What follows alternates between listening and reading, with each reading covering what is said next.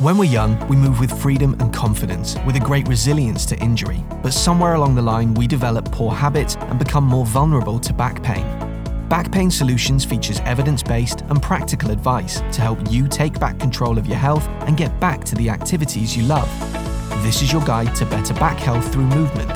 So join us as we demystify some of the commonly held beliefs about back pain and build your confidence to a stronger back the smart way. Welcome back to the Back Pain Solutions podcast, and as always, thank you guys for listening in. I'm Ben James, I'm your host, and I'm again, as always, with my co-host Jacob Steyn. Morning, Jacob. Good morning, Ben. So we talked a lot so far about active recovery. We talked a lot about the different muscles that stabilise the spine, and very much focusing on this active approach. But that leads to the natural question from a lot of people: well, should I just be exercising even if it's painful? Should I be exercising if I've had an acute injury? Where do we begin? And I think, Jacob, we talked about an interesting study here that would be a good place to start us off, not focused specifically about the low back, but about neck pain and whiplash, which I think would be a good, interesting point to open the podcast today. So do you want to just take a minute or two just to go through that, and then we'll kind of dive in and dissect that? Sure. This study, it's not a recent study. It's actually 1996, and it was called a study of neck injury arising from motor vehicle accidents and its clinical management. And so what was actually a thesis of a PhD student. But what they did is they took three groups, and all of them had a whiplash, cervical whiplash. And so they took one group and they gave them the standard physiotherapy treatment, the typical soft tissue, some exercises. Took another group and they didn't do anything to them, and as a control group. And then they took a third group and they just immobilized their necks with a neck brace. And if I remember correctly, they didn't wear it at night, but they wore it during most of the day. And I'm not sure if it was 4 or 6 weeks, but it was a significant duration that they had to keep the brace on. Yeah. And the interesting thing was, my natural thought would be, well, the guys who did exercises were recovering better and had better outcomes. But actually the group who were immobilized had much better tissue repair, which they checked with MRIs afterwards. They had better pain scores, and they had better function. Interesting. So that leads to the natural question then. If you've got a low back acute injury, should I immobilize that back for 4 to 6 weeks? And actually, how do I do that? Does that become more complicated to do because of the location of the injury compared to the neck, which we know is easily immobilized with a neck brace? Is that the reason why you may not do that? Or is that wrong for the low back? Yeah. So, see, that's where it becomes very interesting. I don't think we can really put a brace around the low back, like you said. And so it's a little bit more difficult. But it comes back to what we've been saying also in other podcasts. But the spinal hygiene, understanding how to keep the core still, how to keep it fixed between the shoulders and the hips. I think that's where we would put our emphasis in actually allowing that healing to happen. And I think a lot of people think, okay, if they understand that they have to not rotate through the spine, but how important is that really? It's a big deal to make sure that you understand how to not move through the spine. Yeah, and it's an interesting point actually. Now we start to discuss it, because actually what we are saying is, you do want to put that brace around the low back in exactly the same way you would immobilize the neck, but you're doing it naturally with your muscles and your movement and your healthy spine hygiene, because that's far more difficult to do with the neck. To stop yourself reacting and turning round, for example, is a very natural reaction maybe. So to immobilize the neck, are we actually getting the same outcome if we immobilize the low back, but we're just doing it with the muscles and the right movement and healthy spine hygiene? Yes. And I think, considering that the whiplash, that was an acute injury, but you most likely have a fair bit of tissue damage at the ligaments and maybe at parts of the spine as well. Maybe some muscles also. So it'd be fascinating to do, sorry to jump in there, Jacob. No, sure. It'd be fascinating to do a study which would be incredibly difficult to achieve. But the Whiplash study with immobilization without the neck brace, but applying what we've talked about a lot with the low back to the neck. Now, how do you do that? Because that involves stopping or training someone not to turn their head to react to someone calling them, and etc. But would an active-based recovery with some of the right exercises in terms of deep neck flexor stimulation and building the endurance there, with that braced immobilization naturally, would that actually lead to a better outcome than immobilization completely with a brace, if that makes sense? Yeah, very difficult. Very difficult. Absolutely. But it evokes an interesting point, doesn't it? Because what we're saying is actually with the low back, we do want to immobilize it, but we're just not going to achieve that with a brace, because there's not going to be a brace that can truly do that. But healthy movement and right activation of the appropriate muscles and bracing, as we've talked about before, will allow you to achieve that. Exactly. And that's our goal, actually, is to, if you would move too much through the low back constantly, then you're obviously going to take the tissue in one direction, and it would probably be leading to a sort of instability, lack of tissue endurance, and if we use the spinal hygiene and the correct movement, then we're taking it the other direction, and that's giving stiffness, strength to the tissue, and that's our goal. Yeah, and I guess with regards to acute pain and low back or neck, the neck brace there is preventing movement. So in theory, that's preventing any of those potential pain triggers or unhealthy movements that could lead to further damage, and that allows the inflammation to do its job and for the tissue to heal. In the low back, the aim presumably of what we call exercise, or shall we say an active-based approach, is in the acute phase, is to learn to brace and move appropriately. So we're, again, not aggravating those tissues, we're just doing it in a different way. So we're not necessarily saying do exercise at this point, it's more about the healthy movements. Is that a fair summary, do you think? Or are we saying, yes, well, actually, we can apply some of those exercises even in the acute phase that are more considered exercises? I think it's important to realize the exercises we use in the acute phase in the beginning is actually to create that brace.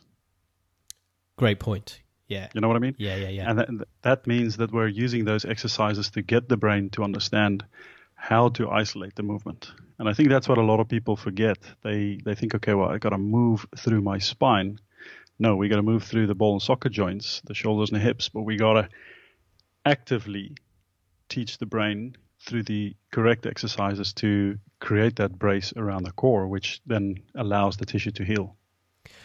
Yeah, and I think there's a great little summary for us there, is that when we're talking exercise, specifically in the acute phase for lower back, yes, we want to immobilize, but we want to immobilize through bracing and correct movement and healthy spine hygiene, rather than it being exercise as in go for a run, go swimming, do the normal things that you do. Yes, we don't want to promote bed rest, as it were. So this active approach to recovery involves healthy movement and learning this spine hygiene and bracing, as opposed to overt exercise. And I think that's the clear distinction there, is we're not saying exercise to recover, we're saying an active-based recovery. And just to clear that point up, that active-based recovery is about that healthy movement and bracing and hygiene.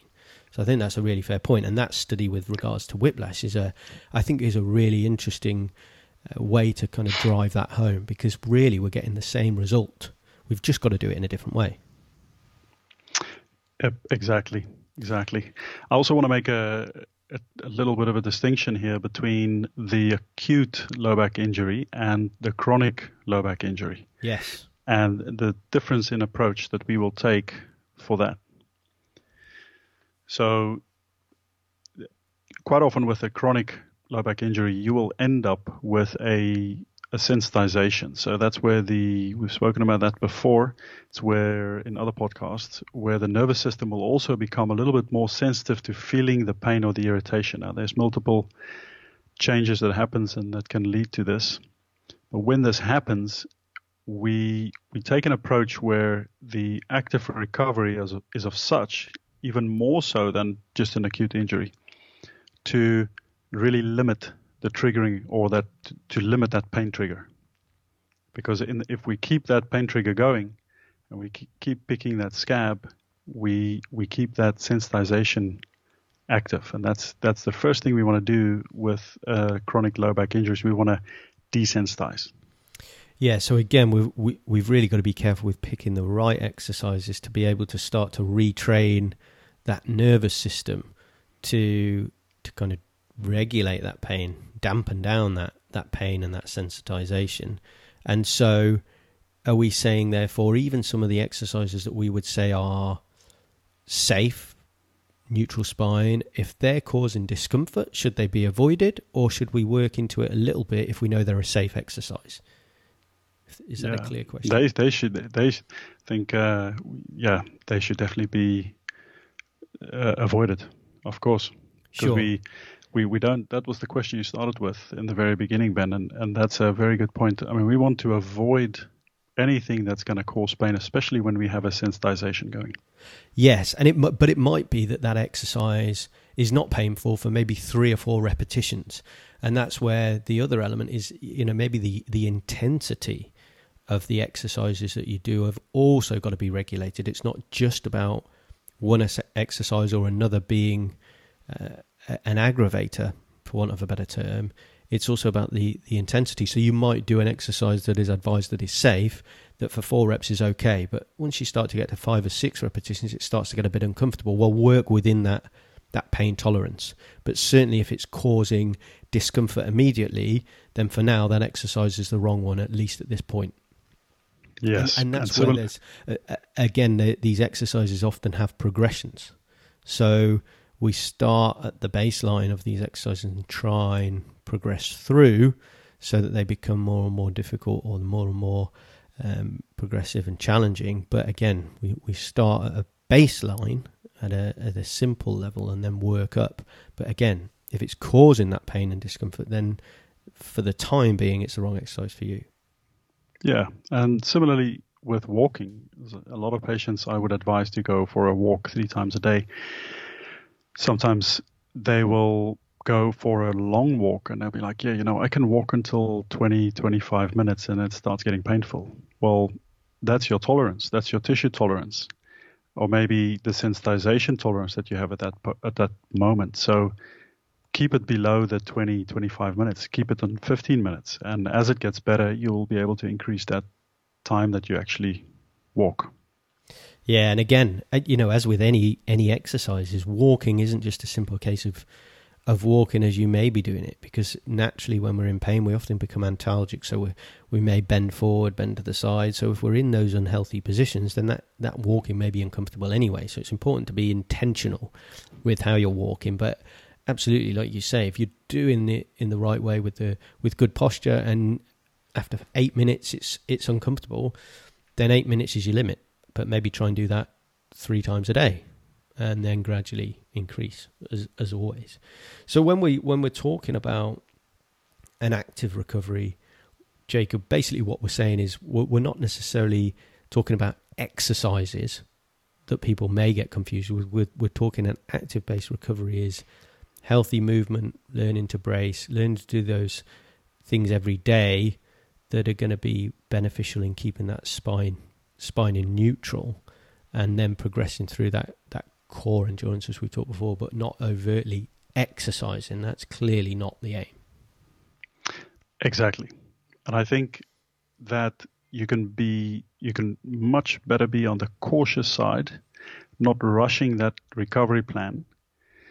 And so when either someone's guiding you through this or you're following our program, you will know when you're supposed to go to the next step. And I think that's something that's very important. It's much more to your advantage to take your time, let the recovery, especially if you're someone who's working at the same time as wanting your back to get better, allow it to desensitize and then gradually work with your pain tolerance and slowly build up the exercise and the stability. Yeah, absolutely. Absolutely. So when we're looking at the best recovery plan, what does that best recovery plan look like? And clearly that's going to be slightly different for different people in terms of the exercises that you may be asked to do or that you should do. But in terms of a bit of a process, just to break it down, and I guess, again, splitting that down with acute and chronic to some degree. I think for both chronic and acute, in a nutshell, as a summary, we would say, and we want to include rest, enough rest, especially for the injured body part. And what do we mean by rest? So if I'm sitting, for example, I'm having more pressure going through my low back than when I would be standing. And if I'm lying down, especially on my tummy, and I don't feel any discomfort in my low back, I most likely have the least pressure through my disc or an injured back. And so that would be your best rest for the tissue or relaxation exercise. And I think that's the key point, isn't it? Rest for the tissue, not necessarily rest as in I'm just going to lie on the sofa all day or my couch, whatever you call it, or in bed all day. It's rest for the tissue specifically. Yeah.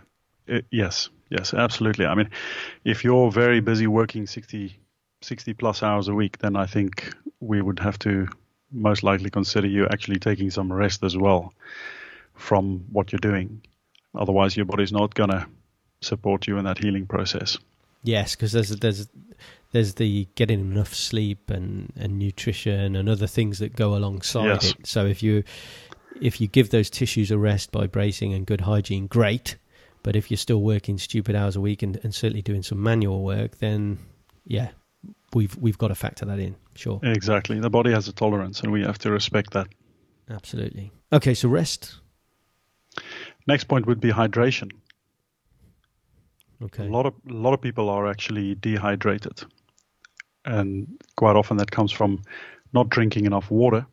Having 4 small cups of coffee a day is definitely not going to give you enough fluid. And I think when we get into the specifics of swelling and tissue healing, inflammation, then we realize how important it is for the cells doing the job, the recovery work, to have a good function at the capillary level between the cells. And that process has a lot to do with being hydrated, and also with the fact that you're a healthy individual and not experiencing any low-grade inflammation. That's another topic, of course. Yeah, absolutely. Yeah, hydration. I mean, that would be another interesting study. What is the average amount that people are drinking on a daily basis? Water, we're talking about here. Because, like you say, it's just so easy for people to become distracted and not drink that water, or they drink the coffee for a pick-me-up. So it's definitely got to be a consideration for overall health for everybody in general, as has nutritional needs, and that's another key point, right? Exactly. That's the next point, is to have a sort of reference to know that you're getting all the nutrients into your body that you're going to need for that recovery. And I think not only having the nutrients for the recovery, but also limiting the things that's going to cause have a sort of inflammatory process or effect in your body. And, we can talk about arachidonic acid and all sorts of negative effects of eating too many omega-6 and unsaturated fats, things that will stand in the way of the inflammation or inflammatory process doing its job properly. Yeah, and I think that's a great point, because we often think of inflammation as a bad thing, but actually it's there naturally. Yes, it causes pain. That's to make our bodies aware of a problem, but inflammation is there to help promote the tissue healing. And so nutrition and what we eat is going to contribute to the healthy physiology and within that inflammation. So if we're eating the right things to support the body, then the body's going to respond much more effectively, much more efficiently, and that's going to help with tissue repair. So nutrition is a big subject that again is underestimated, particularly when you're looking at something like low back pain, because for the majority of people, and for a fair reason, that there's not that link, because we're just not taught or educated to make that consideration. But absolutely. Exactly. And then obviously the last point, correct movement and the right amount. Yes, exactly. Correct movement and the right amount. And we just covered that, I think. Yeah, absolutely. And so why should we not rush into it? And this is probably more for the athletes that are more inclined to say, right, I'm active, I'm healthy, I've got this problem, I'm just going to work through it. I'm just going to go for it. I think the biggest reason why we don't want to do something like that, if you realize that you have a serious injury, is the sensitization we just talked about. It's the injury becoming chronic and then having the potential to become more sensitive in the nerves. And so the actual injury changing to a neuropathic problem. Yeah, so what we're saying there is you're taking an active recovery, great, but actually what you're doing is maybe either doing the wrong exercises, choosing the wrong exercises, or doing too much of them, or probably even worse, you're doing your normal exercise or maybe your normal training, which is going to be potentially far more demanding. But if you're continually aggravating those tissues, so the inflammation's there to help recovery, but you're continually aggravating the tissues, so that inflammatory response continues, and then gradually, like you say, that leads to this sensitization and this neuropathic pain potentially that is then going to be more difficult to remove, because then some of the healthy exercises that instigated at the beginning at the right level at the right time would have been beneficial may also be causing some aggravation and discomfort, and that's where we've got to start to wind down that pain and dampen down that pain. So rushing into it is great in the sense of motivation and determination to take an active approach, but potentially very risky. Yeah.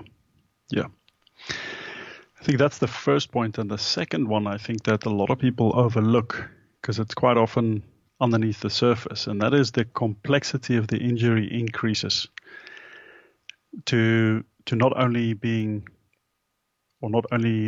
injury or injured tissue, but also surrounding tissues or surrounding muscles cramping up and becoming a real problem. So now you don't only have for example, a shoulder capsule irritation, but you've got all the rotator cuff muscles and maybe your traps cramping up, and now you've got radiating pain going down your arm, and a similar thing can happen in the low back, of course. Yeah, so now we're not just talking about potentially aggravating the tissue already damaged. We're now starting to aggravate and cause a problem in other tissues, and then, like you say, it becomes far more complex and far more difficult to manage and then work our way out of, which is a really, I think, important point for those people that are naturally inclined to just work through the pain. Yeah, and I think the key there is to recognize the faulty movement and realize that, okay, or ask yourself, is there a way how I can go in on this injury and actually fix the movement, fix the stability, get that joint centration working for my shoulder again in this example. And so you avoid it becoming more complex, and you can get back to functioning in a normal way. Yeah, and again, that's back to the education and understanding what those right things should be, as opposed to just thinking, well, I go to the gym, I'll just do shoulder press and work through the pain. Well, that's not going to be beneficial. So it's important to get the right insight and input in terms of what those exercises should be, which is where hopefully we're helping and contributing. So the consequences of that neuropathic pain we know in terms of that central nervous system changes. So the first step in that sense is that desensitization, as we've discussed. Yeah. That's the first step for these guys, and again, that's back to the right things, the right intensity. Exactly. I think that's the big emphasis for today, is understanding the intensity, understanding what you have to do, especially in the beginning, to avoid that sensitization. Yes, and understanding the clear distinction between an active recovery versus exercise being your active recovery. I think that's a really important point. So what are the most common mistakes for you, Jacob, that you see? We've discussed a lot here, but some of the common mistakes, obviously people rushing into it, people making getting it wrong in terms of exercise being an active-based approach. That's not what we're saying. We're saying an active-based approach has got to be a safe approach. What are some of the other things that you're seeing? I think probably the most common thing is ignoring the pain triggers. Yes. You know, and then I think you'll agree, people, and quite often it's the right way to go. You know, you feel something and you carry on, and the body picks up where it left off, and you recover from that. But as soon as it's sticking its neck out a little bit too much, maybe you should consider backing off a bit. Yeah, and I think some of it's about as well the awareness of those triggers, because sometimes we're not focusing on them, are we? We're kind of a lot of times people would say, I just don't really know when it comes. I don't really know when I experience that pain. It's just there, or it's not. Actually, if you're really focusing on it, then those pain triggers may become more clear, which is why, doing a pain diary or making a pain diary is not necessarily a bad thing. I think that's it. It's where you put your focus. And I think quite often we're so busy every day with the things that we feel is important, of course, work, for example, that we don't actually focus on those pain triggers, and we ignore them, we suppress them. But the moment we start paying attention to them, we'll realize, okay, every time I stand up, I feel it in my back, for example. Yeah, and I think that's a great conclusive point. Is that even a word? On that point is pay attention and be aware of the pain triggers, because if you don't, then ultimately those pain triggers are going to make you aware by just becoming more problematic, and that pain's going to get worse. So that may be a good consideration for people. So we're saying ignoring the pain triggers, like we've said, not giving the body the resources to recover, so doing the wrong things, and too little rest for irritated tissues. And again, what we're saying there is too little rest because we're constantly aggravating those tissues. The poor movement, or not enough good movement, and then building up too fast as well. They're trying to progress too quickly. You've got to be patient. Yeah. And what about the kind of pharmacological side? I know we kind of said jumping straight into the NSAIDs. What's the risk there, or the non-steroidal anti-inflammatories, other medications as well? Yeah, that's a good question. I think we quite often go too quickly for the NSAID or the ibuprofen. Just because we think that, first of all, a lot of people think that inflammation is not our friend. They think, I have swelling. Traditionally, especially a few years ago, we were told, you've got swelling, you got to get that swelling down. But like we just mentioned, if your body has the resources, you're hydrated, you have a relatively good stability factor going on throughout the body, then your body should be able to take care of itself. And if it does, without the NSAIDs, you'll, in most cases, actually get a better recovery. The physiological process, quite often, and that's been shown in some studies as well, also with whiplash, is that you have a better tissue repair if you don't have the interference of the inflammation blocking medication. Yeah, and again, the big danger there is that the NSAIDs or the medications take the edge off the pain. Great, now I can just go and continue doing what I was doing before, and the problem there is that it's aggravating that tissue, and then it's allowing it to become more sensitized, and that issue that we've talked about becomes a problem without you even necessarily realizing it as much, because you're taking the edge off the pain with the pain medication. So we're not saying never use them. We're not saying that they are always bad, but the realities are our body is incredible at healing itself, and with the right nutrition, with the right movement, with the right active approach, support that inflammatory response. Don't try and take it away and mask the problem.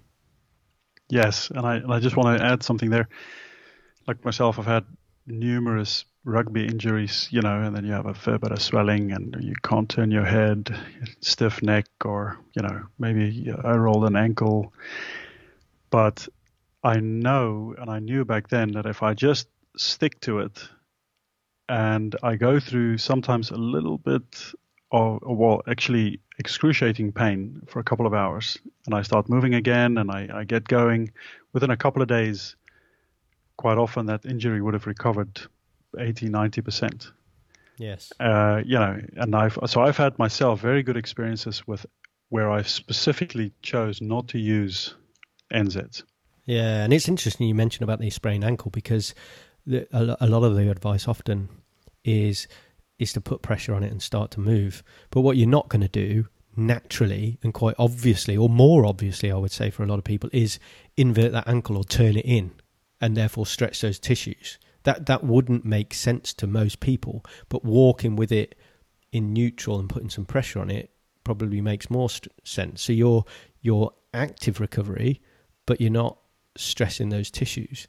And it's applying that same logic to the back, but it's just sometimes a little bit more complex because it's not so obvious where the problem is and therefore which movements you should avoid. So I think that's a really interesting example that you talk about there in terms of response to inflammation and not taking medications. But that active approach is beneficial, and it kind of explains and details and clarifies a little bit what we're talking about with the low back. And I guess any final point, stretching we know is a big one. We often see people want to stretch joints and muscles and things that feels comfortable, but really we want to avoid that. Exactly. So that comes back to the very beginning of our discussion, where we mentioned, usually we want to go for an isolating effect with our exercises. So we don't want to mobilize. We don't want to stretch. Quite often I use the example with my patients. I will say, well, so we have a very badly injured knee. Are we going to stretch the knee? And no, of course we're not going to stretch the knee. And similarly, we don't want to stretch any disc tissue or any, irritated tissue in the low back. But I think the problem there is often that we have tightened up low back muscles. So we get this perception that we have to stretch the low back muscles. We have to hang forward, or I have to rotate my shoulders on my hips, and because it makes me feel better. But in reality, that stiffness is only a reaction to the actual injury. Yeah. And the brain is initiating that stiffness, and we should allow the stiffness. I mean, I'm not saying you should be still. Going for a walk might loosen it up. Maybe lying on your tummy will loosen it up, but don't go and stretch through the low back. No. And I think it's interesting, again, that you mentioned about the knee. Often these things seem more obvious with some of the extremities, like the ankle we mentioned and the knee that you mentioned just then.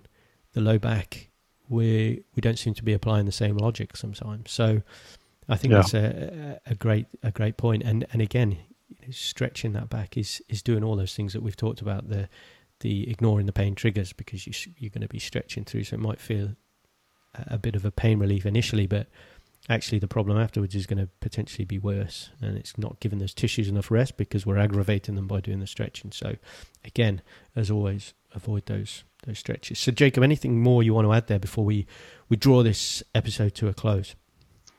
The only thing I want to add and what I want to say, maybe as part of the take-home message, Ben, is that we should not rush it. There's no need to rush it.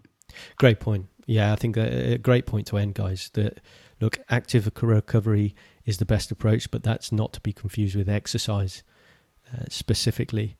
And avoid those triggers, give those tissues time to rest.